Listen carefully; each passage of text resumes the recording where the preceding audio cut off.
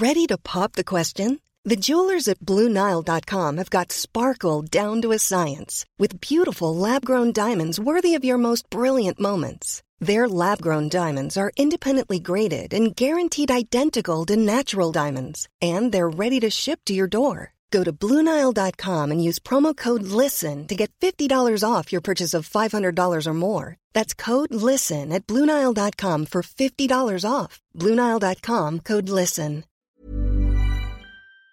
Shares for beginners. So we're talking kind of boring companies like bakery equipment and elevator interiors and car carriers, like the trailers you see on back of semis that carry cars, ornamental plants and a leather handbag company and a bunch of different businesses like that are very, very steady. A little bit boring, but that also means it's held up really, really well in all this craziness. How can your portfolio balance the companies of the future with venerable businesses that have a long, long history? Steve, welcome to the podcast. Thanks for having me. Just before we even get started, I just wanted to point out, just reading in the paper today, this is an interesting business. This is about the woman that invented disco in 1953, just passed away, and it's her obituary. She started up a discotheque in Paris in 1953, got rid of the jukebox, put down a linoleum floor, some disco lights, 2 turntables because she wanted the music to keep going, and built an empire, multinational empire by the end of the 70s in discotheques. She was onto something. An innovator, right? In her own right. Yeah. Interesting, though, that she was so disruptive in terms of she never put a dollar of her own money in. When she started up a new club, she'd tap the elites in each of those cities and get them to pay for it. So she didn't put up any of her own money. Yeah, capital raise, right? Capital is important these days, and it's becoming harder to raise, too. That's actually something we've been talking about over with my 7 investing colleagues, is how tough it's getting or going to be to raise capital. And it's going to be more expensive now for people and companies that didn't do it last year when rates were low. Really? So capital raising is, well, it's obviously not like you just go and meet all the hobnobs in any particular city and say, invest in my disco. Yeah, a little different these days. Yeah, why is that? Why is it suddenly becoming hard to raise capital? Well, you've got interest rates climbing. So, those are indirectly down the vine, I guess, is going to make debt more expensive to raise if they go for purely debt. And also the fact that the capital markets in general are so depressed for a lot of the companies that need that cash. And there were a lot of businesses that raised a lot of money by issuing new shares last year. And when their shares were extraordinarily elevated, overpriced, we could say in retrospect. And so you have a lot of businesses. Lemonade is one that comes to mind. I think they ended up raising a bunch of capital when they didn't necessarily need to. And a lot of people scratched their heads. And it was interesting to watch because their shares were trading, I think, around over $160 a share at the time. And now we're back down in the 20s or 30s or 40s or somewhere in there, right? But it looked like a prescient move in retrospect with a lot of those capital raises. And so it's a lot to be said for companies that raise capital when they can rather than when they need to. So with capital raising, sorry, we've gone onto a rabbit hole already in this interview, but that's great. That's great. That's good. With capital raises, companies can raise capital by issuing new shares or tapping, like you say, the credit market. So Lemonade, the example, they issued new shares. Is that how they did their capital raise? Yeah, well, it's funny because Lemonade, I think they only just went public in 2020, right? Or late 2019. I can't remember exactly. So they obviously raised capital by selling shares to investors in that offering, in the IPO. And then, it was, I believe, if they're the ones I'm thinking of, right? And there's several companies that did, so it could be a number of them. I know there's a few companies I follow that did. But yeah, you issue new shares, and it's a dilutive offering, but it also shores up the balance sheet for businesses that are still burning cash and hopefully have a pathway to positive cash flows that can kind of help spurn the need to raise cash in the future because they're generating their own. But it's very important for capital intensive industries right off the bat, like insurance or space economy. You see a lot of like rocket launch service businesses and such that are very, very capital intensive, and they raised cash as well last year. It also, if you didn't, or you're trying to go public now, the market for IPOs is just thrashed now. So if you're trying to go public or if you're trying to raise cash, it's a lot harder now than it was a year or two ago. So anyway, just sort of one of those underappreciated advantages that some of the businesses that actually got through the pandemic and kind of traveled through those extraordinarily elevated multiples that a lot of growth stocks saw. Some of the companies that took advantage of it, actually, it looks like brilliant moves when you're looking back now. Maybe they weren't thinking so much in those terms, but they said, you know what, our stocks are expensive and we're going to take the opportunity. So yeah, kind of interesting to watch. And some people frown upon it too. They're like, oh, they diluted us already. And it's like, well, if you're diluting us when the price is 8 times higher, then hey, fine. You raised a lot of cash and really the dilution, it wasn't all that bad. So yeah, big rabbit hole to start, but an interesting one nonetheless. No, that's okay, because just the other rabbit hole that's part of that is that you mentioned credit markets. So capital can be raised by offering corporate bonds as well. And you were saying that market has collapsed as well? It's going to be more difficult because a lot of the capital raises for corporate bonds are tied to interest rates in the broader markets. So down the road, they get more expensive. But that's something that you really have to watch is kind of the cost of raising capital, because you hate to do it when your back's against the wall and you have no other choice but to raise capital on unfavorable terms. So that's one of those. I saw a really good thread. I wish I could remember. It was just yesterday that somebody posted on Twitter that was talking about kind of the merits of raising capital when you don't necessarily need to, but you could use it down the road. They said, don't raise it when you have to, because that's never a good situation and just has terrible implications for your share price in the process too. So. Okay, let's introduce you and get back onto track with this interview. Steve Symington is a lead advisor for Seven Investing. He covers a wide variety of industries and publicly traded companies, but loves finding disruptive, responsible businesses chasing massive, addressable markets. So tell us a bit about your career history, how you got to this point in your life in Missoula. Right. I live up in Missoula, Montana, and I was a computer scientist. I was a software engineer in college. Straight out of college, I worked for a software developer doing machine learning.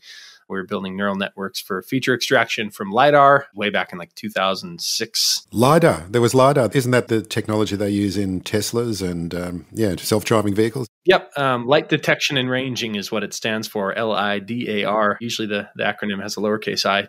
Yeah, so we were doing LiDAR and aerial and satellite imagery, and we were writing neural networks and stuff way back in the day for extracting features. The product that the company that I worked for kind of started out on a NASA contract. And anyway, big rabbit hole there, but machine learning, AI, that sort of has formed the kinds of businesses that I tend to follow because of my expertise there.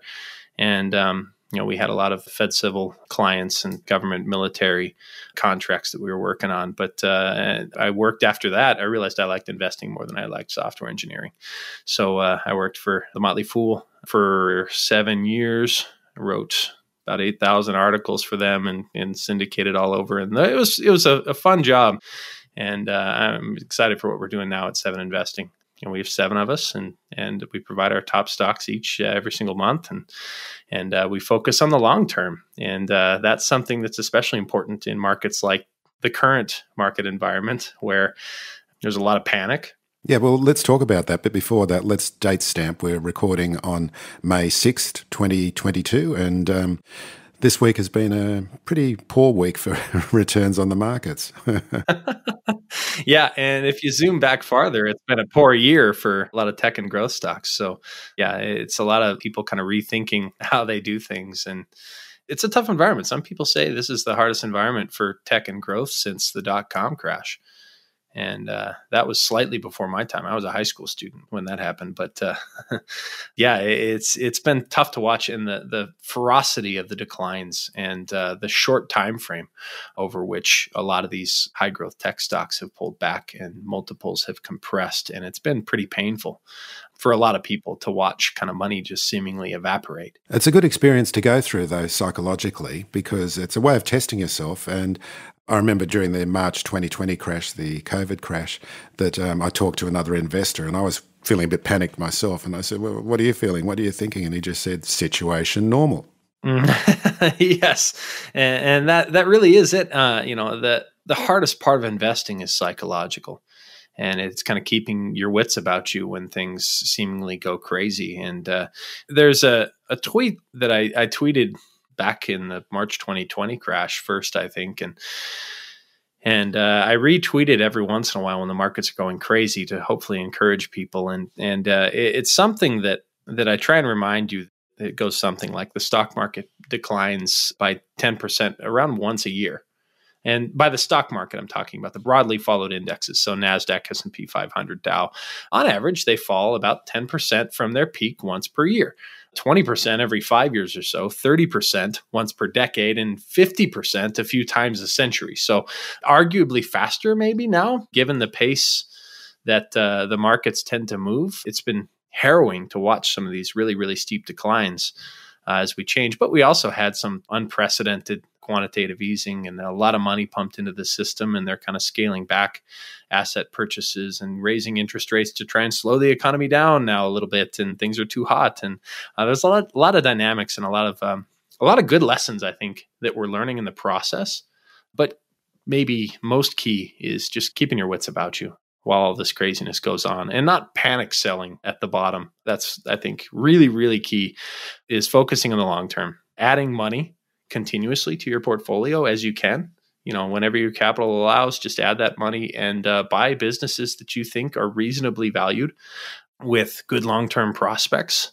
And, that's the key. And over time, the rest kind of tends to work itself out. But you really do have to shrug off however much it hurts times like this when the markets are seemingly going crazy. When you're ready to pop the question, the last thing you want to do is second-guess the ring. At BlueNile.com, you can design a one-of-a-kind ring with the ease and convenience of shopping online. Choose your diamond and setting. When you find the one, you'll get it delivered right to your door. Go to BlueNile.com and use promo code LISTEN to get $50 off your purchase of $500 or more. That's code LISTEN at BlueNile.com for $50 off your purchase. BlueNile.com, code LISTEN.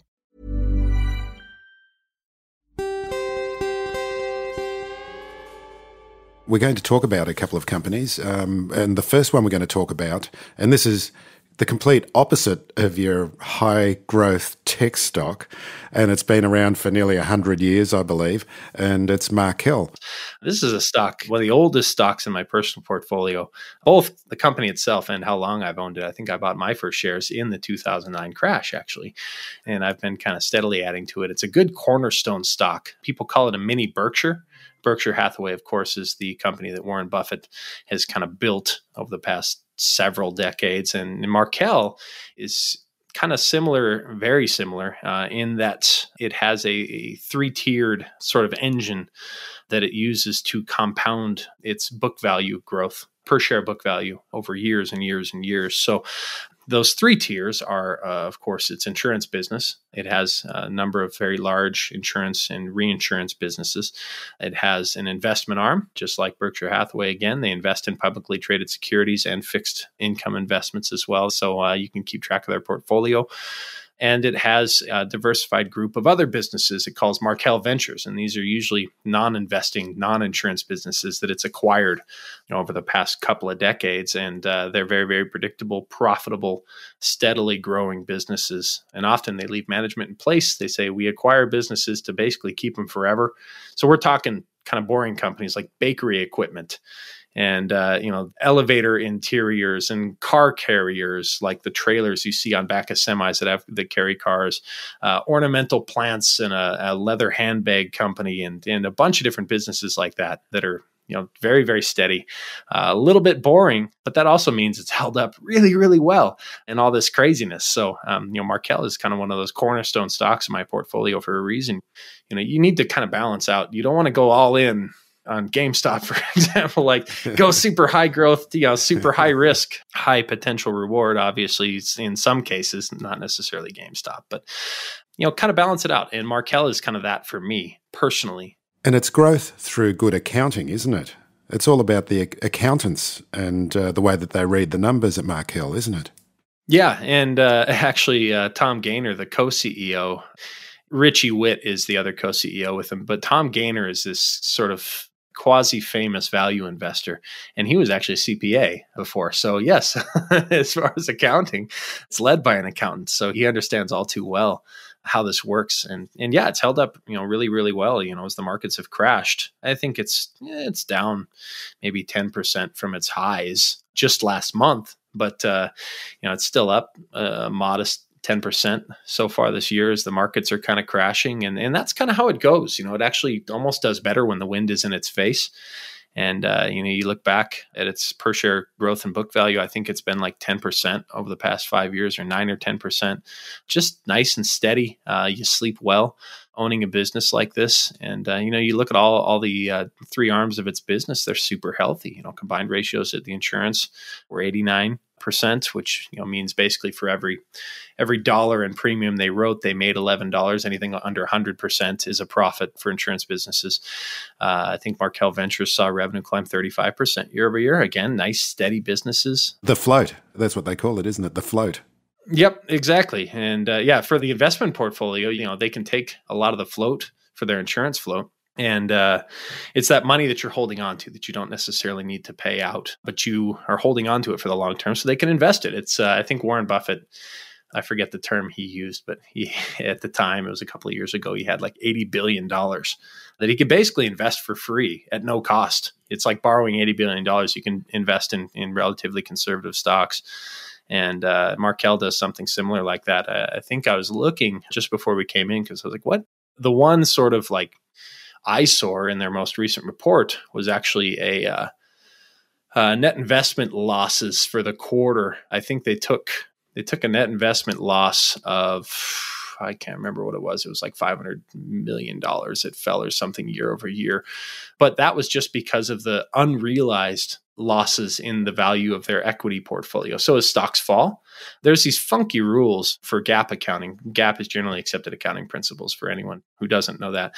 But funky rules for companies that invest in equity securities, stocks, where they actually have to report the value of their equity securities on a quarterly basis. So if the value of those stocks goes down, even if they haven't sold, they have to recognize it as a loss on their income statement, which is just wacky, kind of weird accounting stuff. So it looks like a loss, but it's not. And actually, when you look at Markel's equity securities line, it's kind of funny. Under their balance sheet, you can look at their equity securities, and the value at the end of the quarter was $8.655 billion. So a little under $8.7 billion. And you can see their cost basis for those $8.7 billion in equity securities is about just under $2.9 billion. Not bad. So unrealized gains, right? So until they sell, they don't have to pay taxes on that. And that's kind of the beauty, is it's almost like a Roth IRA, right? And that's just, I guess, the beauty of investing in general. You don't pay taxes until you sell. But if the value of your $8.7 billion equity portfolio goes down by $500 million in a quarter, who cares if they haven't sold it and they're great businesses they want to hold forever? So incidentally, you can also look at their 13F filings, which is basically a filing where you can see all the stocks that they hold, as long as their value of an equity portfolio is above 100 million. So there's a couple companies I follow where I want them to file a 13F, but their portfolios are less than 100 million. So I'm like bothered because I want to see what they own. But the biggest stock in Markel's equity portfolio is actually Berkshire Hathaway. And we all know, Berkshire is just churning along. And it's kind of funny because you see all these charts, comparing Berkshire to ARK, for example, the most famous ARK ETF. And Berkshire's outperformed, since inception at this point. But a lot of people a couple of years ago were talking about how badly Berkshire was getting crushed by all the growth investors. And I don't know, slow and steady, right? The tortoise analogy is what comes into play here. So yeah, look at Markel's equity portfolio: Berkshire, Google, Amazon, Deere, Home Depot, Diageo, Disney, bunch of big stalwarts they kind of use to ride the market higher and sometimes lower, like in this quarter where you have a lot of the big tech stocks and indexes falling up and down. That's how investing goes, right? Mm. So let's have a look at technology stocks at the moment and talk about one that you wanted to have a chat about, and that's SoFi, which I didn't have a chance to even look this up. It's a compelling fintech, according to you. So tell us about SoFi. SoFi, it's been a painful ride. So this was actually a Chamath Palihapitiya SPAC that went public June 2021. So a little less than a year ago, actually, it went public. For as much as some people have disparaged SPACs, these are special purpose acquisition companies that kind of went public in an unconventional way, not through your traditional IPOs. And, because you have direct listings and then regular IPOs, initial public offerings, and then special purpose acquisition companies where they go public by merging with a shell company, basically. And anyway, SoFi is short for social finance. And social finance technology. And SoFi is sort of best known as a student loan refinancing company. That's kind of the way most people think of it. And that's what it was when it was founded. I think, 2012, 2013. And that's kind of how they broke ground. And that's part of the reason that they've been pummeled so badly is their student loan refinancing business has been operating at about 50% of their pre-COVID levels since the student loan repayment and interest accrual pause that took place starting in March 2020 and has been extended 6 times, twice by President Trump in his administration, and then 4 more times by President Biden. Most recently, last month, he extended it through, I think, the end of August. And so SoFi's student loan refinancing business has suffered because of it. But what's interesting about SoFi is they are no longer just about student loans. So they want to be this one-stop finance shop where you can basically handle all of your money matters through SoFi and their app. So they're very, very focused on mobile first and younger consumers. And they know, it's no longer just student loan refinancing, but they have a SoFi Invest platform, a brokerage. They have checking and savings. They do home loans. They have a credit card, rewards programs that they've launched all this over the past 3 years or so. So while student loan refinancing is still a pretty hefty chunk of their business, it is no longer a crucial piece of their pie. And when it comes back, not if, but when the student loan pause ends, that'll kind of just be icing on the cake for them at that point because they've gone so far to diversify outside of that. And they're growing very, very quickly. I think last quarter was a record. It was something like 400 and some thousand members that they added. I'd have to dig up the exact numbers. Yeah, 155% year over year, 100 million accounts for Galileo, which is another thing. Members, record growth, 87% year over year growth. They added about 500,000 members. Last quarter alone, they have about 3.5 million is what they ended at. So they actually report earnings in a few days here. I don't know when this is going to be published. It's May 6th, but I think they report on the 10th. It should be pretty interesting. So SoFi will be doing some interesting things when we post this. But basically what happened is after the latest student loan refinancing extension, they restated their guidance, said, you know what, we're not going to assume that student loan repayment is coming back. They're just wiping that out of the revenue, are they? Yeah, they said, you know what, we'll keep assuming that we still get some, because there are some people who still refinance their loans. But they just basically said, all right, we're not going to assume the repayment pause is going to end this year at all, because we see midterms coming up. We see some politicizing of the student loan repayment stuff. We might get some forgiveness of federal student loans, which wouldn't apply to SoFi's book of business. The government can't forgive private student loans that are owned by companies like SoFi. You would assume so. You'd assume that would be the case, wouldn't you? Yeah, well, that'd be a little bit of a executive overreach, I fear. But what's really interesting is even with the assumption that the moratorium on student loan payments doesn't end this year, and they have their refinance business operating about 50% of pre-COVID levels, they're still growing their revenue about 45% year over year. Their adjusted EBITDA is going to triple this year to 100 million. And they just turned adjusted EBITDA positive. EBITDA is earnings before interest, taxes, depreciation, and amortization for anyone who's unfamiliar. And their margins, gross margin, operating margin, net margin, if you look down the balance sheet, that's another podcast, I think, right? Their margins are going to double, even assuming none of that happens. And that was their current guidance that they reiterated just last month after the student loan pause. So growing really, really quickly and a super compelling business that's going to enjoy some pretty impressive operating leverage, even assuming their core student loan refinancing business doesn't kind of bounce back. So yeah, depressed stock that I'm interested in. And where does the revenue come from? How's it generated? Is it a membership fee model, or is it the commission on some of the products they're selling? How does that come about? Yeah, so a number of different things or ways they can generate revenue. I mean, obviously, when you have a business like home loans, you have fees associated, origination fees and everything. They have a personal loan business where they can get a cut and then earn interest. They can repackage those loans and sell them elsewhere. But lending products are sort of their own kind of chunk. So you make money not only on the interest, but also on origination fees for those. Financial services like checking and savings, you can earn some money on the balances that you hold. Actually, that's another key thing that we haven't even mentioned yet, is they just received their national banking charter. So they actually became a bank, unlike a lot of the other fintech companies out there. This is an actual bank that's FDIC insured, and they enjoy significantly lower cost of capital as a result. So that should kind of supercharge their loan growth and have some really interesting network effects for the rest of their business. And they do make in their SoFi Invest, the brokerage business, a little bit of money for payment for order flow. Nothing like Robinhood does. It's a little, you have some sort of unsavory, are your free investments really free kind of things that happen. But also securities lending, swipe fees, ETF management fees, fees on crypto purchases also that they have. Just little bits of money that add up pretty quickly. And they also, the other part of their business, I hate to use this also, but there's so many. And there's more. Pieces. Yes, but wait, there's more.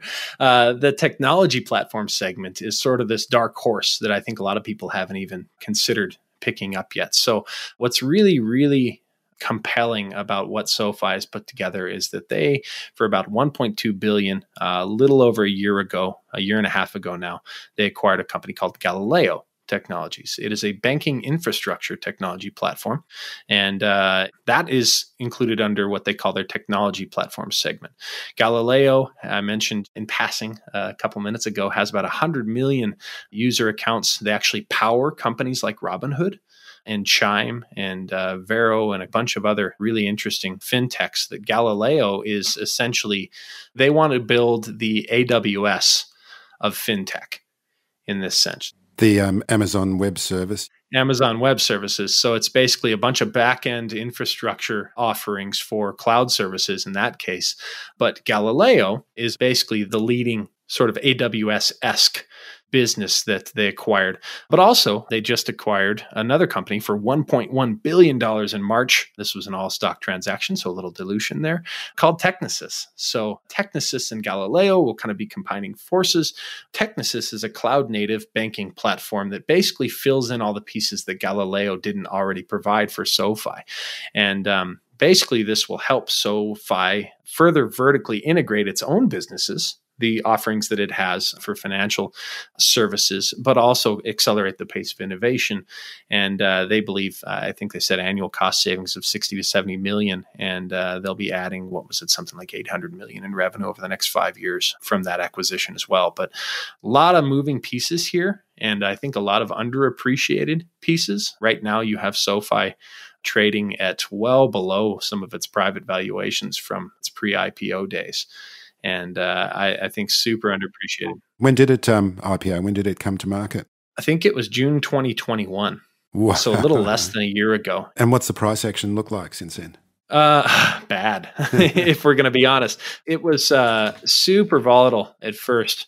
And I want to look up its 52-week highs, because right now we're trading at about $6.44 a share. That makes it a $5.9 billion business. Looks like it climbed as high as, in the last year, $25 per share. At the height of sort of the mania for growth stocks, it was really, really expensive. And it's been very, very volatile and basically drifted lower. And I think a lot of what's happening here, and this is maybe speculative insight on my part, but a lot of what's happening isn't necessarily due to some fundamental shortfall in the business itself, but who owns the stock and redemptions that a lot of these big institutional investors, hedge fund managers, money managers have gotten. And what's happened is they've had to sell a lot of these stakes, and other institutional investors have actually been increasing their ownership of SoFi in the process. So I think maybe once the lid pops off, once the operating leverage becomes more clear, and once we get a little bit more of a go-ahead in this market to maybe risk on a bit, then I suspect the rebound for some of these stocks is going to be fast and furious, but that certainly doesn't mean they can't go lower in the near term. This has been such a brutal decline for so many businesses in the technology sector, and really high growth, particularly for unprofitable companies that yet to be profitable even though SoFi, at least on an adjusted EBITDA base, turned profitable last year and is in the process of ramping up its operating leverage. And that's kind of what we're caught up in at the moment. It's like this incredible tidal forces that no one can resist, and everyone's being basically sucked under by it. Yeah, indiscriminate selling, really, in a lot of cases. And I think that is shaping the stocks that I'm focusing on right now. Is I want to find businesses where the underlying business is better than it was at those highs, significantly better, where it's not just a matter of a deteriorating business where I'm betting on a turnaround, right? A Peloton comes to mind, in that case, for example, where you have this business that's really struggling and they have inventory issues and they're marking down their products and they're trying all these things to turn things around. News that came out today that they're trying to sell 15 to 20% of the business to shore up their balance sheet because they're burning so much cash. And that is a turnaround bet, right? If you buy something like that now, you hope it doesn't get worse. But this is a business that is only getting stronger. And a lot of the businesses that I'm focusing on right now are businesses with either healthy cash flows already or a clear pathway to profitability and cash flow positivity. And, I want these businesses to be able to continue kind of growing and leveraging themselves up. And I think for investors with long time frames, if you can focus on those kinds of businesses, we've kind of pivoted to technology stocks in general, right? But not just technology stocks, but just high growth stocks where multiples maybe got out of hand. And at the height of February 2021, then again, kind of November, before things really took a turn for the worse again after they tried to stage a rebound. If you can focus on investing with a long-term mindset, and I'm talking 3 to 5 years, think about where these businesses are going to be in 3 to 5 years.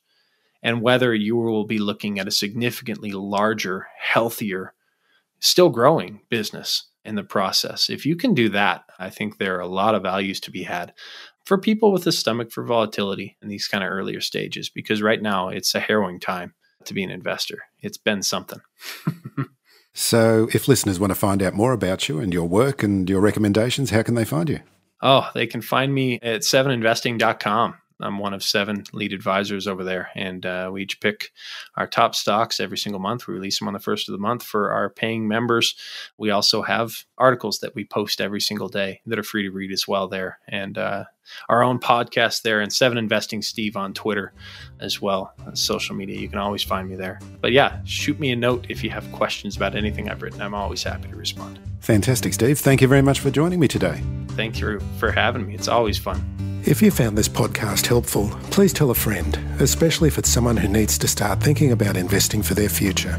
You'll be helping them and helping me to keep this show on the road. Shares for Beginners is for information and educational purposes only. It isn't financial advice, and you shouldn't buy or sell any investments based on what you've heard here. Any opinion or commentary is the view of the speaker only, not Shares for Beginners. This podcast doesn't replace professional advice regarding your personal financial needs, circumstances, or current situation. And thank you for listening to my podcast.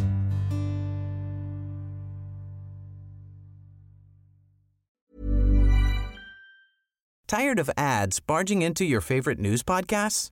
Good news. Ad-free listening is available on Amazon Music for all the music plus top podcasts included with your Prime membership. Stay up to date on everything newsworthy by downloading the Amazon Music app for free or go to amazon.com/news ad free. That's amazon.com/news ad free to catch up on the latest episodes without the ads.